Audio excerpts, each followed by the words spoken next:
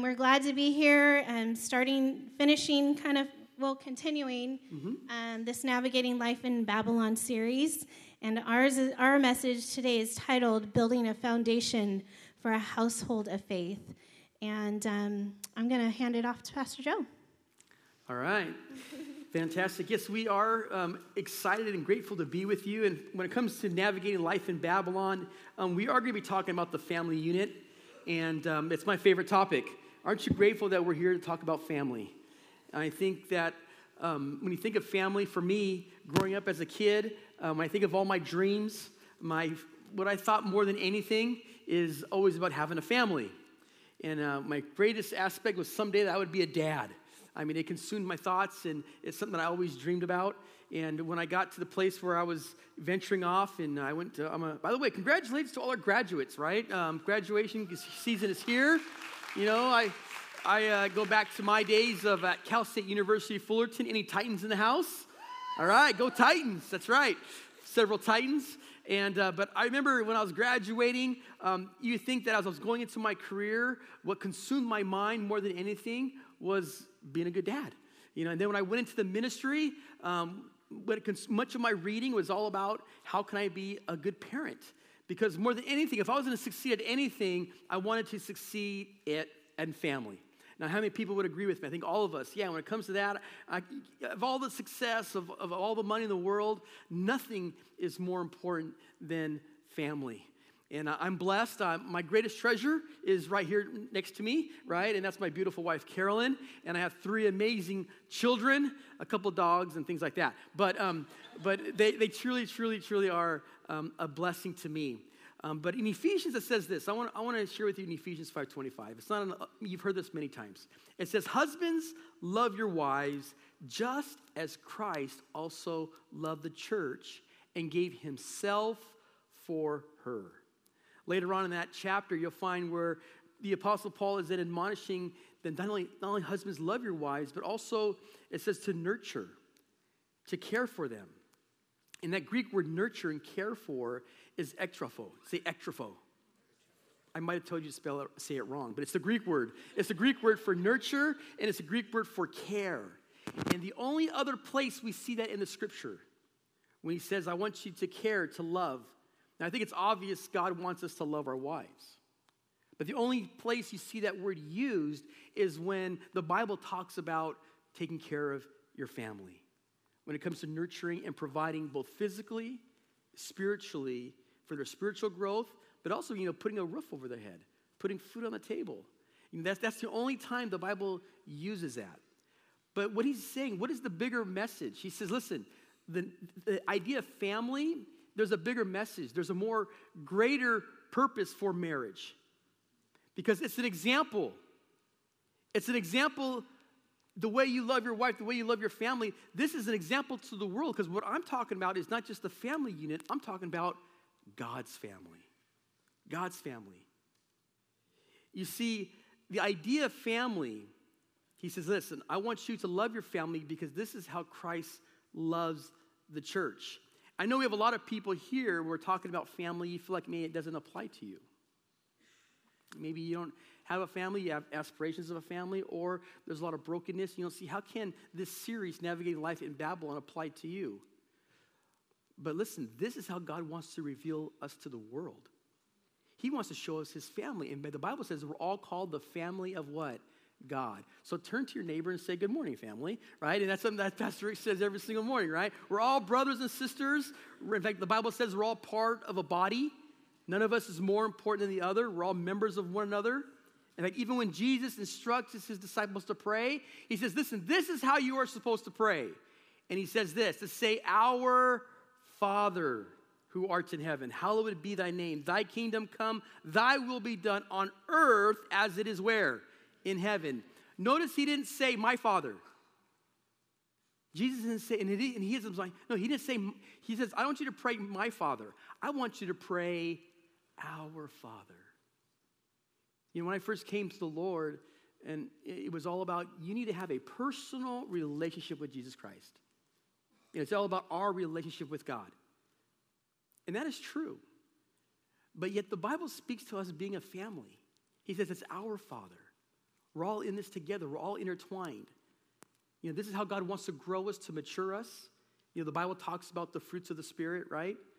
I mean, that's how you know you have the fruits of the Spirit, is being a part of a family. Do I have love? Do I have patience? Do I have kindness? You get connected to a church here. This is how we learn from each other. It's how well we're doing, is being a part of a family. It's how we grow. The opposite could be true. You might think that you have the fruits of the Spirit, You might think that you're patient. You might think that you're kind. You might think that you're long-suffering. You have a lot of patience until you go home and you talk to your kids, and then you realize, boy, maybe I wasn't as patient as I thought, But God uses the family unit to grow us, to mature us. And that's why we are here today, because God has designed family to be a blessing. Unfortunately, the church many times is not that.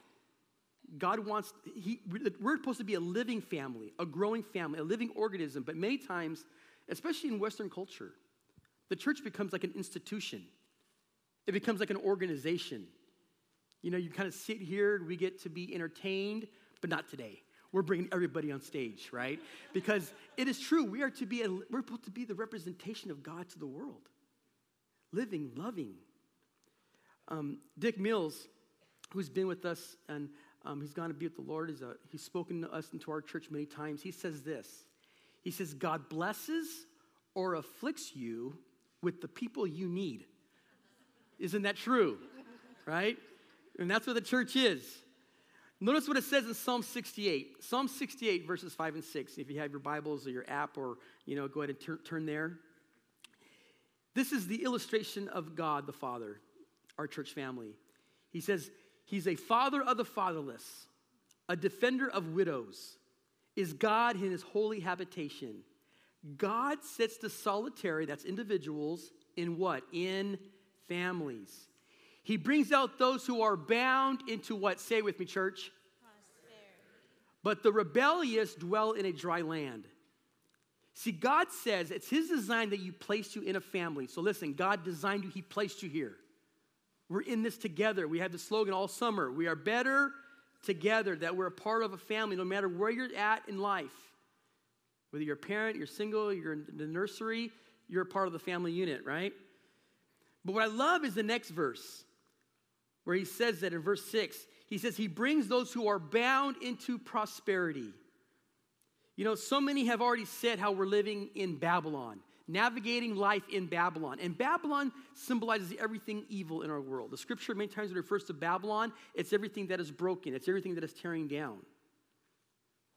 But notice God's will for you navigating life in Babylon. God's will for you is this, is that he wants to take those who are maybe broken, those who are bound, those who are being oppressed, and those who are being bruised, those who are walking in sorrow. And he says, I'm going to take those who are bound and I'm going to bring them into what? Prosperity. And that's what we want to leave you with this morning. That's our overarching goal. It doesn't matter what state your family is in. Our church is going to be that living testimony. We're to bring hope to the world. You can be a single parent, divorced, single, or going through all kinds of difficulties. But the truth is this, it is God's will that you prosper. And we are here to encourage you, and Carolyn wants to encourage you that God is faithful to all generations. He is so faithful. I love what Deuteronomy 6, 4 through 9 says. It says, listen, O Israel, the Lord is our God, the Lord alone. And you must love the Lord your God with all your heart, all your soul, all your strength. And you must commit yourselves wholeheartedly to these commands that I am giving you today. Repeat them again and again to your children. Talk about them when you are at home and when you are on the road, when you are going to bed and when you are getting up. Tie them to your hands and wear them on your forehead as reminders. Write them on the doorposts of your house and on your gates. And Pastor Scott and Cindy last week talked about this a little bit. But what I want you to notice is that Moses is talking to all of Israel. He doesn't just turn to the side and say, hey, parents, you over here, come, let's have a little meeting. Let me tell you how to raise your kids, okay? He's talking to all of Israel, that we are to work together. It's a great burden to raise children, right? It is a lot. But parents, I want you to be reassured today that God is on our side and that he's given us the church to be our family and to help us along that road. It's good news for us, right? It's good news for us. God has given us his strength and his wisdom, and he's commissioned a community of faith to come alongside of you.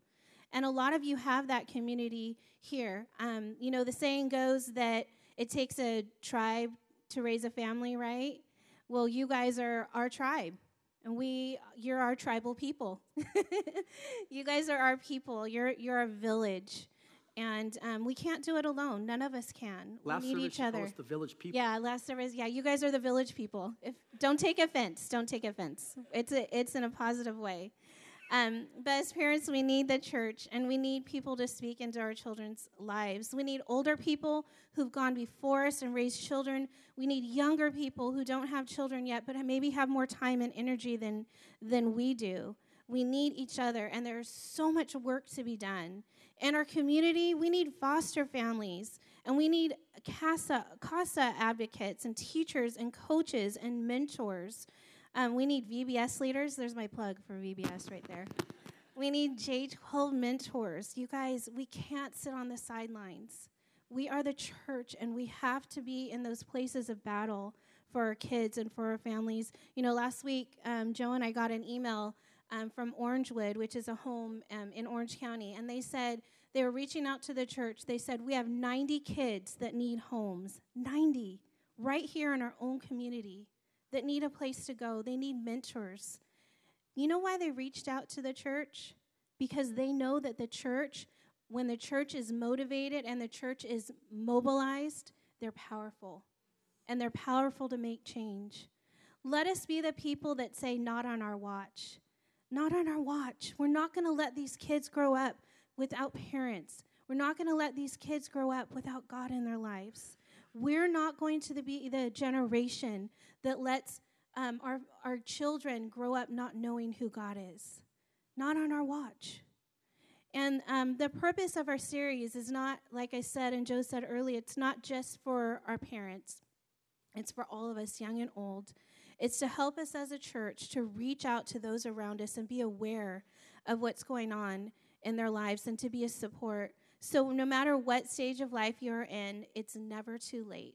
It's never too late to make a change in the life of a child or in the life of your adult children. We can all take that place and do what God's called us to do. And so this morning we're bringing up a few parents in different stages of life.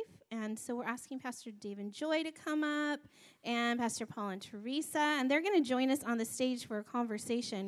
Can you guys welcome them?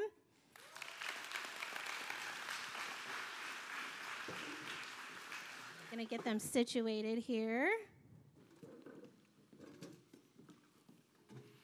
You guys have your mics?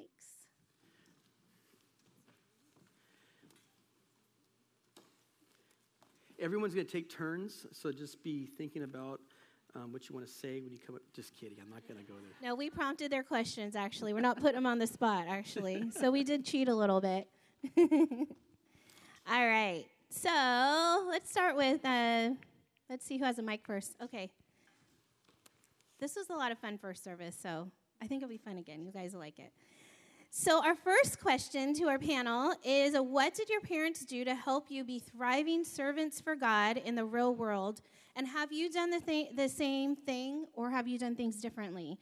So Pastor Dave and Joy, can you guys lead us off?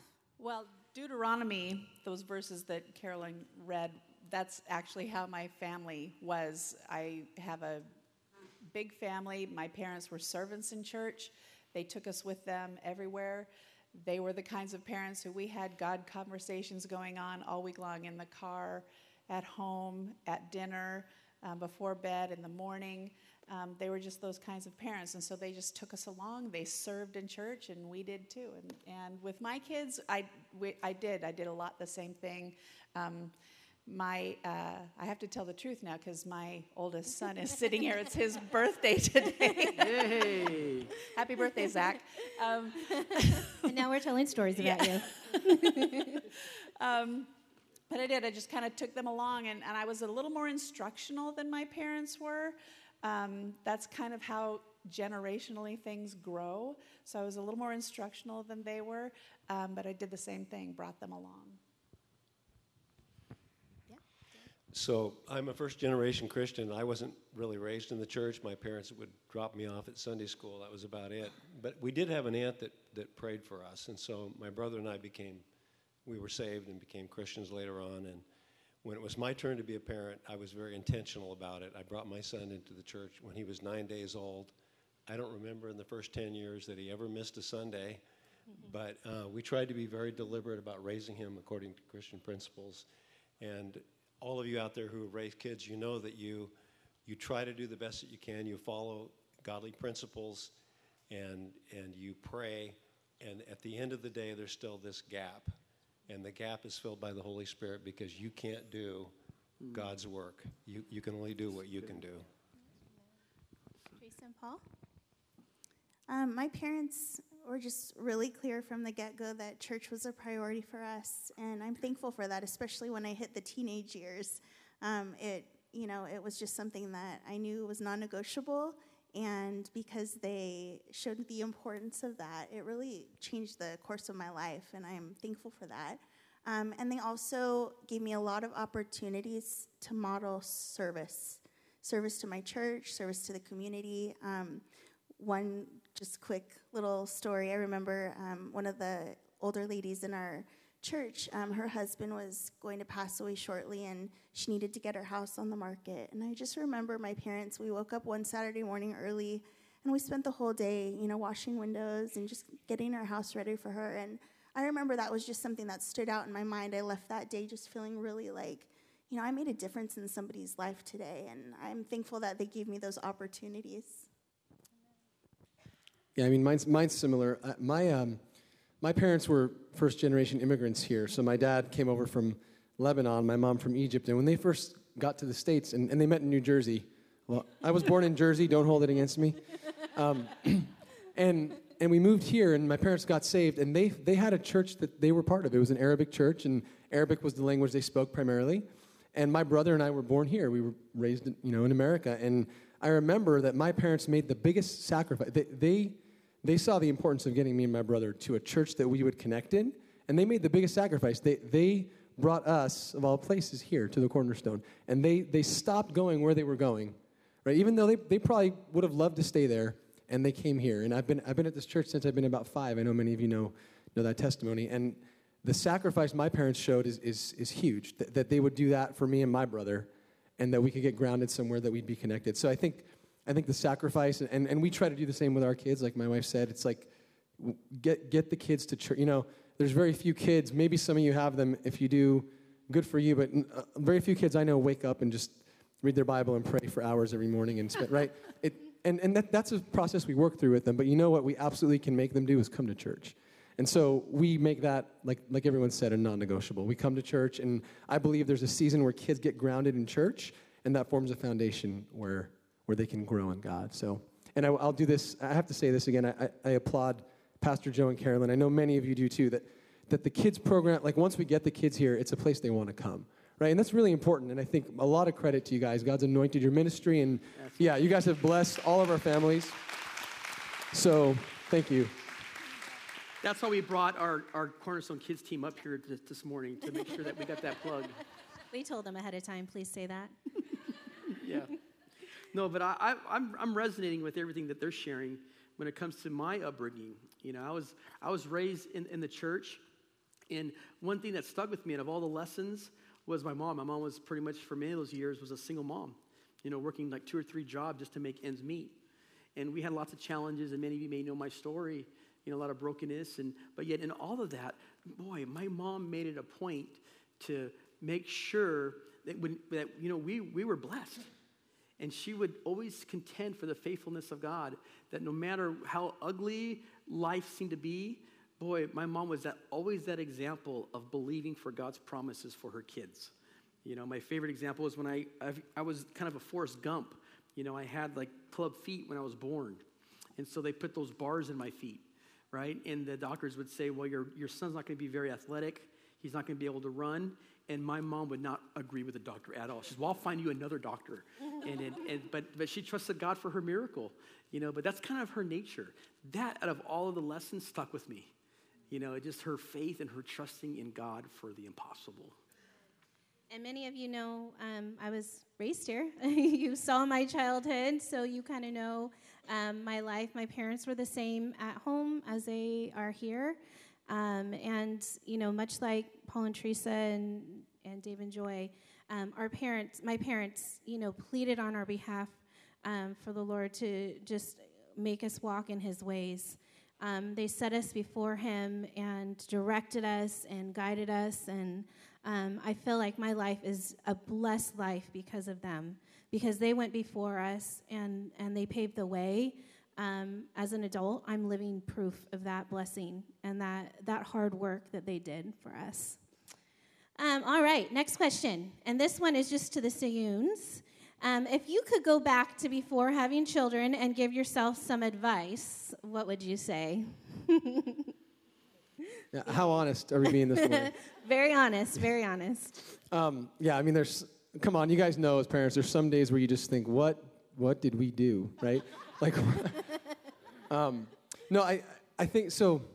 Psalms 127 says this, says, children are a blessing or a heritage from the Lord. They're a reward, that's what it says. And, I believe that. I knew the Word of God growing up, and I think the one thing I would have told myself, or that I would have hoped to know, was just how much hard work it was going to be to claim that reward, to get that blessing, right? Because like a lot of blessings, it's there for us, but it requires something from us, doesn't it? Like, I think about the children of Israel and the land, God's land that he gave them. It was their heritage, and they still had to go get it. And I think that what I would have liked to tell myself is not a day can go by that you can be a passive dad. You have to go and get and take the possession, the heritage, and you have to do your part in that blessing to make your kids what God has intended them to be. And that's the advice I'd give myself. Be intentional with the heritage from God. Yeah, I agree. I think I would tell myself to get ready for the most humbling experience of your life, and to just breathe, to just know that whatever struggles, because they are going to have struggles, right? Everybody has a struggle, and God's big enough, and he's powerful enough to reveal himself through all of that. And just to breathe and to know that the Lord loves my kids way more than I do. And just to trust him. He's good. If it's good, it's from God, and he's good. Oh, Pastor Joe? Yeah, I think for me it would be, it's not be so about the moment, be consumed with what the future will hold. So often we're about the now, and we sacrifice the now. Like they say, you don't want to be your son or daughter's best friend. I was talking to one of our First Impressions team, and he was talking about how, sometimes it's later in life. His children are grown, and now they have children. And the things they didn't like with their mom and dad kind of stood for promises at the time. They now are saying, Dad, thank you for instilling that within me. Even though at the time I wasn't, I wasn't in agreement. And there's times that, it may appear as if, I'm losing my son or daughter. But when you're standing by God's word, know you're saving them. You're standing with them. And so I would say, don't be so consumed with the moment, but looking forward to those future testimonies. I had those testimonies of my bus kids. You probably know that famous story of the kid that bit me on the bus, right? Because, he wasn't happy with Pastor Joe. And now years later, he's saying, I love this place. How can I come back? So the same kid that bites me and then he wants to come and give me a hug, I'm lost. But don't live for the moment, but be consumed with what God is doing in the future. And for me, it's more sentimental. As a mom, I think for me, it would just be to take things slow and just realize how fast life goes. We have a almost 16-year-old. We have a 13-year-old and an almost 11-year-old. And for me, I just feel like it just flew by, and sometimes I wish I would have just stayed in the moment a little bit more and just been more present during their younger years when they were growing up. But yeah, it goes so fast. So this question is for Dave and Joy. As a blended family, what is some advice you can give to parents that may be in the same situation? Don't do it. Run. Just run as fast as you can the other direction. All by itself, parenting is the hardest thing that you'll ever do and the most important. But when you come to a blended family scenario, it's much more complicated. We went through that. We had some successes, but you have to recognize that the natural parent has more leverage, has more input, more influence on the child. So the other parent has to be very careful to honor and respect that. And I think one thing we would do differently probably is to sit down and map out a parenting plan up front, like who's going to take the lead on what and who's going to be more in the background. We both can support our kids, but it's very challenging, and we made a lot of mistakes. And so yeah, it's another avenue where you just have to trust God and do your best. Yeah. I remember when Dave and I got married, I wanted to be like 5 years away from that as fast as I could get, because you come from such brokenness, you want to be a family again. And you can't hurry that process. It takes time. You've got to have enough traditions built in, and you've got to have enough family events, and you've got to have enough history together before you start feeling like a family. So if I would say anything to blended families, if you're in the beginning stages, there is hope. You will feel like a family. It's just going to take time that the original family doesn't need to take, because they're the intactness of that family. But it takes time, and you can't hurry it. It's like a 100 threads of things you pull together to try and make that family happen. But you have to be intentional about doing it. Amen. So good. I love that intentionality, that we have to have in all of these situations. There really is a focus on just being intentional on what we do and what we say and how we act. Okay, next question. To the Sayuns, share the best parenting advice you ever received, and then I want you to share the worst piece of advice you've ever received. Be honest. Okay. I would say the best parenting advice I ever got was just from a really amazing, godly woman. And she said, it's not the perfect parents that make the good ones. It's the just enough parents. And I didn't quite understand that at first, but the more that we got into it, she says, you can't strive for perfection. Doesn't exist. I mean, you can strive for it, but you'll never hit it. But the just enough parents, the ones that give what they have, coupled with God's anointing and a lot of prayer and just His grace, those are the parents that you see powerful things happen to. And so I strive to be a just enough parent with a whole lot of grace and a whole lot of God, just anointing and just a whole lot of Holy Spirit direction. Worst advice would probably be not to push Jesus on my kids, to kind of let them make their own, choices and assumptions. And, there's going to be plenty of time for my kids to choose Jesus, as an adult. But I have to stand before God someday, and I have to give account for how I stewarded this precious gift that He gave me, 2 gifts that He gave me. And I want to be able to stand before Him and say, I gave it 110%, and I obeyed You all the way, Lord. And, I taught my kids a love for Jesus. And it's not cramming Jesus down their throat. It's just modeling what it's like to have a relationship with the Lord. And once you know Jesus, you can't help but fall in love with Him. So that was probably some of my advice. Yeah, I agree. Like, starting with the worst advice, I agree with what you said, and I think it's a pervasive idea in the culture right now, and it's this idea that the kids will just figure it out for themselves. Like, let the kids just kind of figure it out and decide what they want to be and where they want to go. I mean, that's kind of garbage, excuse me, but when a tree is young and planted, we tie sticks to it, right? So it grows straight. Kids are the same. So yeah, there's a freedom that kids want to have in self-discovery, sure, but if we're not setting the rails and the guidelines and the sticks, the tree's going to topple over, right?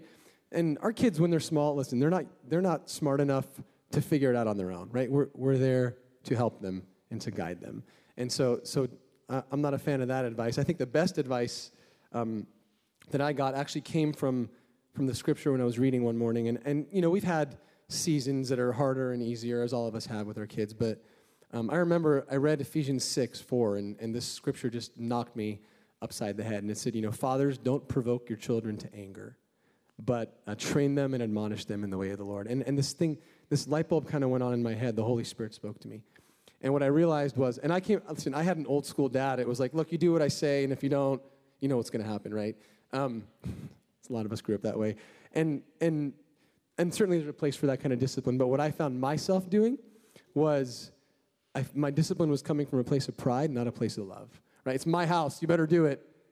Zero love in any of that interaction. It was just my way because I say so, and the Lord spoke to me in that scripture and said, don't provoke your kids to anger. Even in discipline, you can show them the love of Christ, right? That's what he told me, and that was a real turning point for me, probably one of the biggest eye-openers I ever had, so.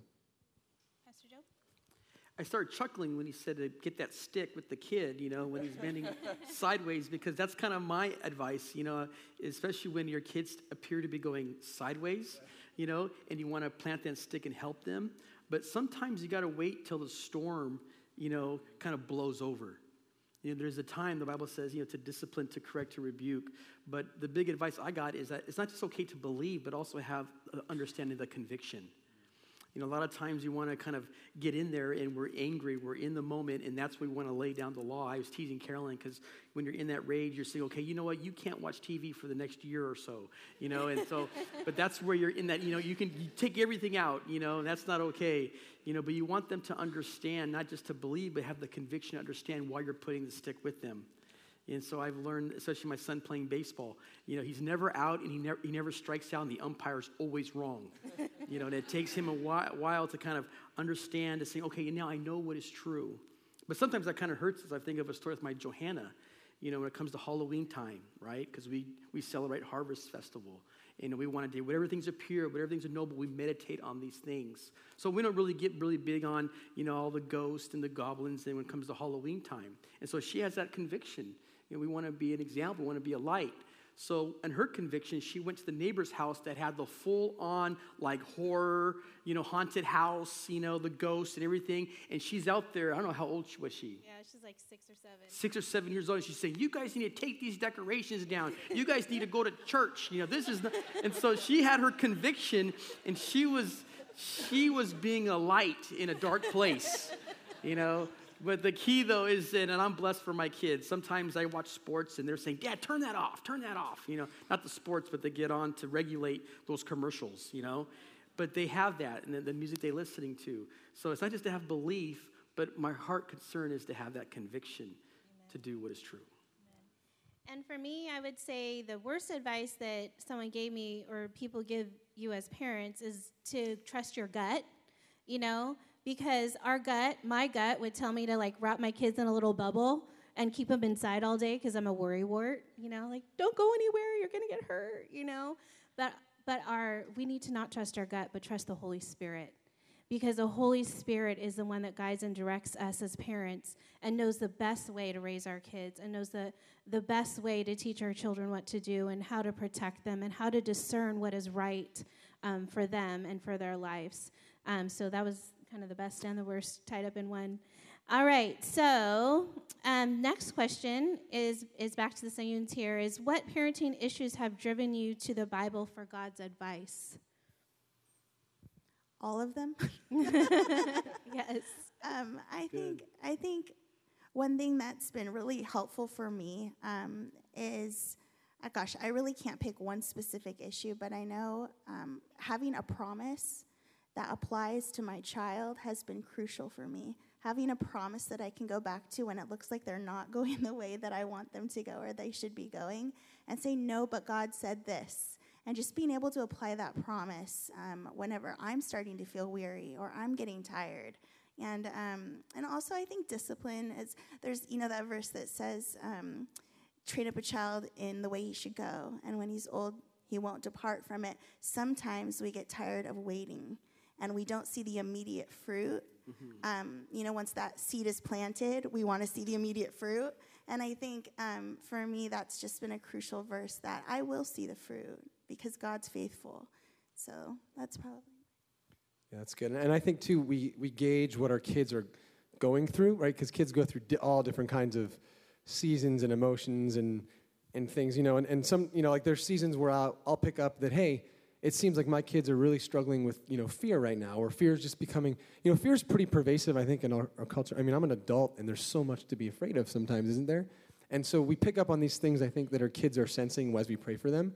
And then we go to the Bible, because the Bible has encouragement for just about everything, right? And so in Joshua 1:9, for a season over my son Joshua, Joshua 1:9, God says, do not be afraid or dismayed, because the Lord is with you wherever you go, right? And something to hold to, right? So if I or my son or my wife or my daughter, we have that fear creeping in or those deceptions, right? There's an abiding word of God that Isaiah says doesn't return void, right? And it says in Hebrews is alive, and it's working inside us. And so I think it's important, like Carolyn said, to have the Holy Spirit guide you in, you're not just going to throw a Bible on your kid's lap and go read it. You could, but I think what's really effective is, hey, I read the scripture today. Look what it says, and really connect with your kid on what they're going through, Pastor Joe? I think it's also true when I feel like I have failed. When I feel like, and that's when I have regret, or I responded in a way that I shouldn't have responded. And then I go to the Word, and God reminds me that He's my Abba Father, Daddy.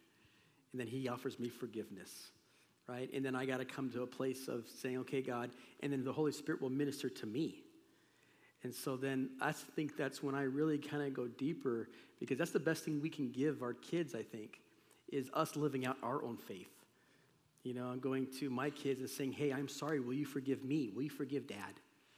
And trying to model that and knowing that, boy, I am not perfect. I don't have it all together. And so that's, to me, is a big deal, is when you kind of have a chance to find refuge in God's Word. And our final question is to Dave and Joy. How did parenting change when your kids became adults? I always say, give me a room full of 2-year-olds every day, because at least you have this illusion and sense of control, right? But you lose that when you're launching young adults, and I don't think there's anything more fearful than launching young adults into the world that we have. But I think what we've learned, because we've got 4 adults now, all 4 of our kids, our youngest, our baby, is just turned 29. But you become less the CEO of their life and more like an advisory board, and giving that advice when they ask. And so you don't insert yourself so much, but I'm telling you, you pray bigger. It's not that you haven't prayed all along, but you pray bigger when your kids are young adults. Prayer. Yes. They shouldn't, and they don't really want as much information from us as they did growing up. So we have to be very strategic and wait for our turn. And when they want advice, they'll generally ask for it, or there'll be some really golden opportunity to say a word in season that just fits the bill. And that's where we have to be sensitive to the Holy Spirit. We have to really be tuned in to what their lives are about and where they're at and what they need. And we pray that they go all the way with the Lord, and we pray for their kids. I used to do a weekly prayer with a friend of mine in Seattle when we lived there, and we always wondered how we could tell that our children were getting it. And what we finally decided was, if our children's children were to be found praising the Lord, we knew that our kids had it. And in this church, I got to see it. Our Israel was the first one praising and lifting his hands to the Lord, and to see that cycle complete was really rewarding.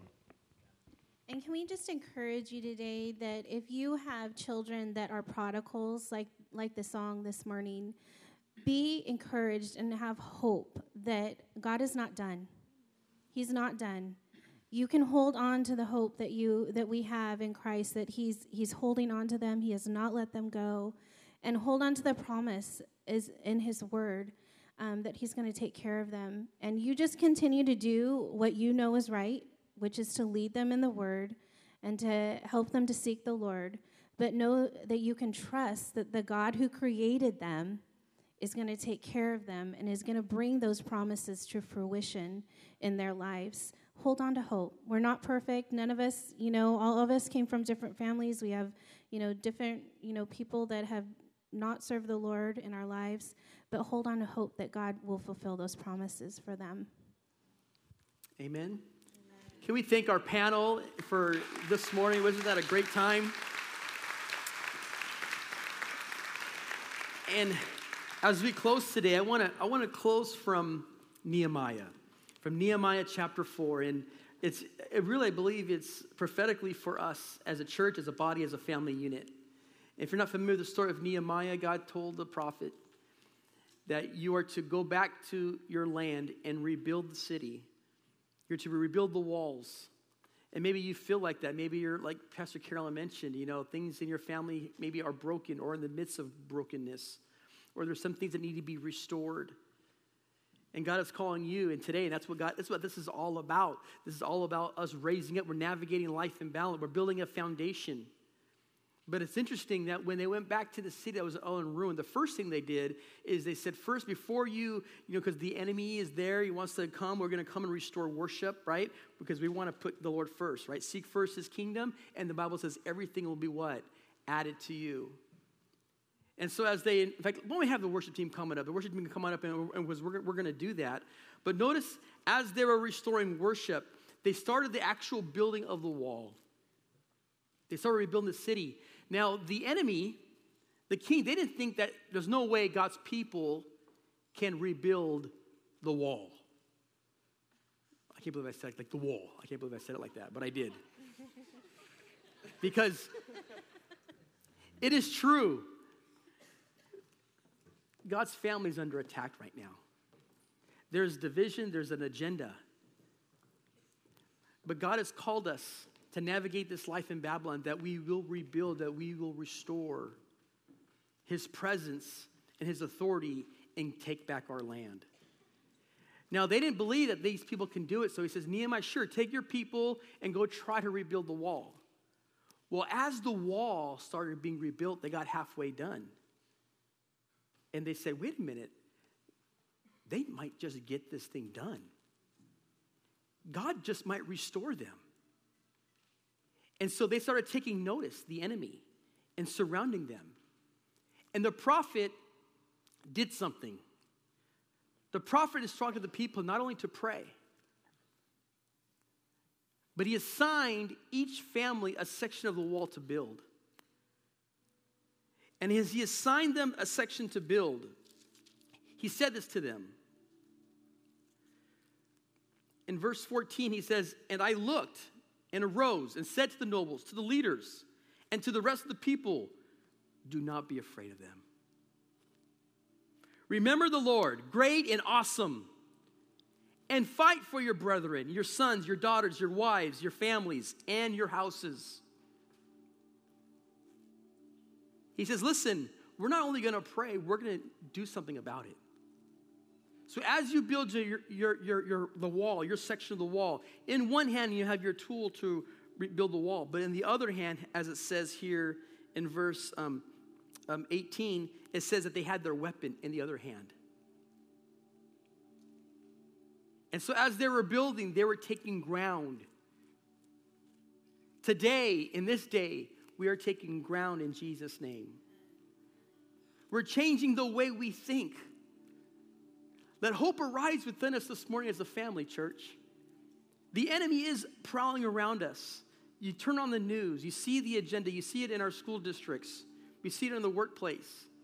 But God is calling us to rise from the ashes. He is restoring the family unit. He's restoring your family. It is God's will, he said, that you prosper. Do you believe that? So we've come here this morning in faith, trusting in the Lord, that whatever has been broken will be restored. So church, we are going to pray, but we're also going to rebuild. And I love what Joyce said. Sometimes it takes time. It takes time. They did it in miraculous ways. And sometimes it is time, and it's hard. But God wants to bring increase to you. Amen? So we're going to worship. Because a lot of us have darkness in the midst of our enemies, and we're going to sing a song, and we're going to stand. Our weapons of warfare, God, are saying, by your grace, we're going to declare the praises of God. We're going to sing a little louder, as the song's going to say. We're going to hope a little more. We're not going to walk in defeat. We're going to walk in victory, church. Amen? Amen. So let's pray. We're going to receive the offering. Father, I thank you, Lord, for the victory that we have. No longer will we cower down, God. We see the enemy, God, but we do see the victory that is in Jesus Christ. Lord, you conquered the grave. You said, greater than is he that is in me than he that is in the world. So I pray for every son or daughter, God. I pray for every family, every neighbor, every community. God, we pray that your kingdom come, your will be done on earth, Lord, as it is in heaven. In your heaven, Lord God, there is victory. In you there is perfect peace, God. There is victory in Jesus Christ. So we walk in it this morning. Bless as we give, God, in our worship and our tithes and offering. Bless both giver and gift. Thank you, God, for your hope. Thank you for the cross. Amen. Amen. Amen. I raise a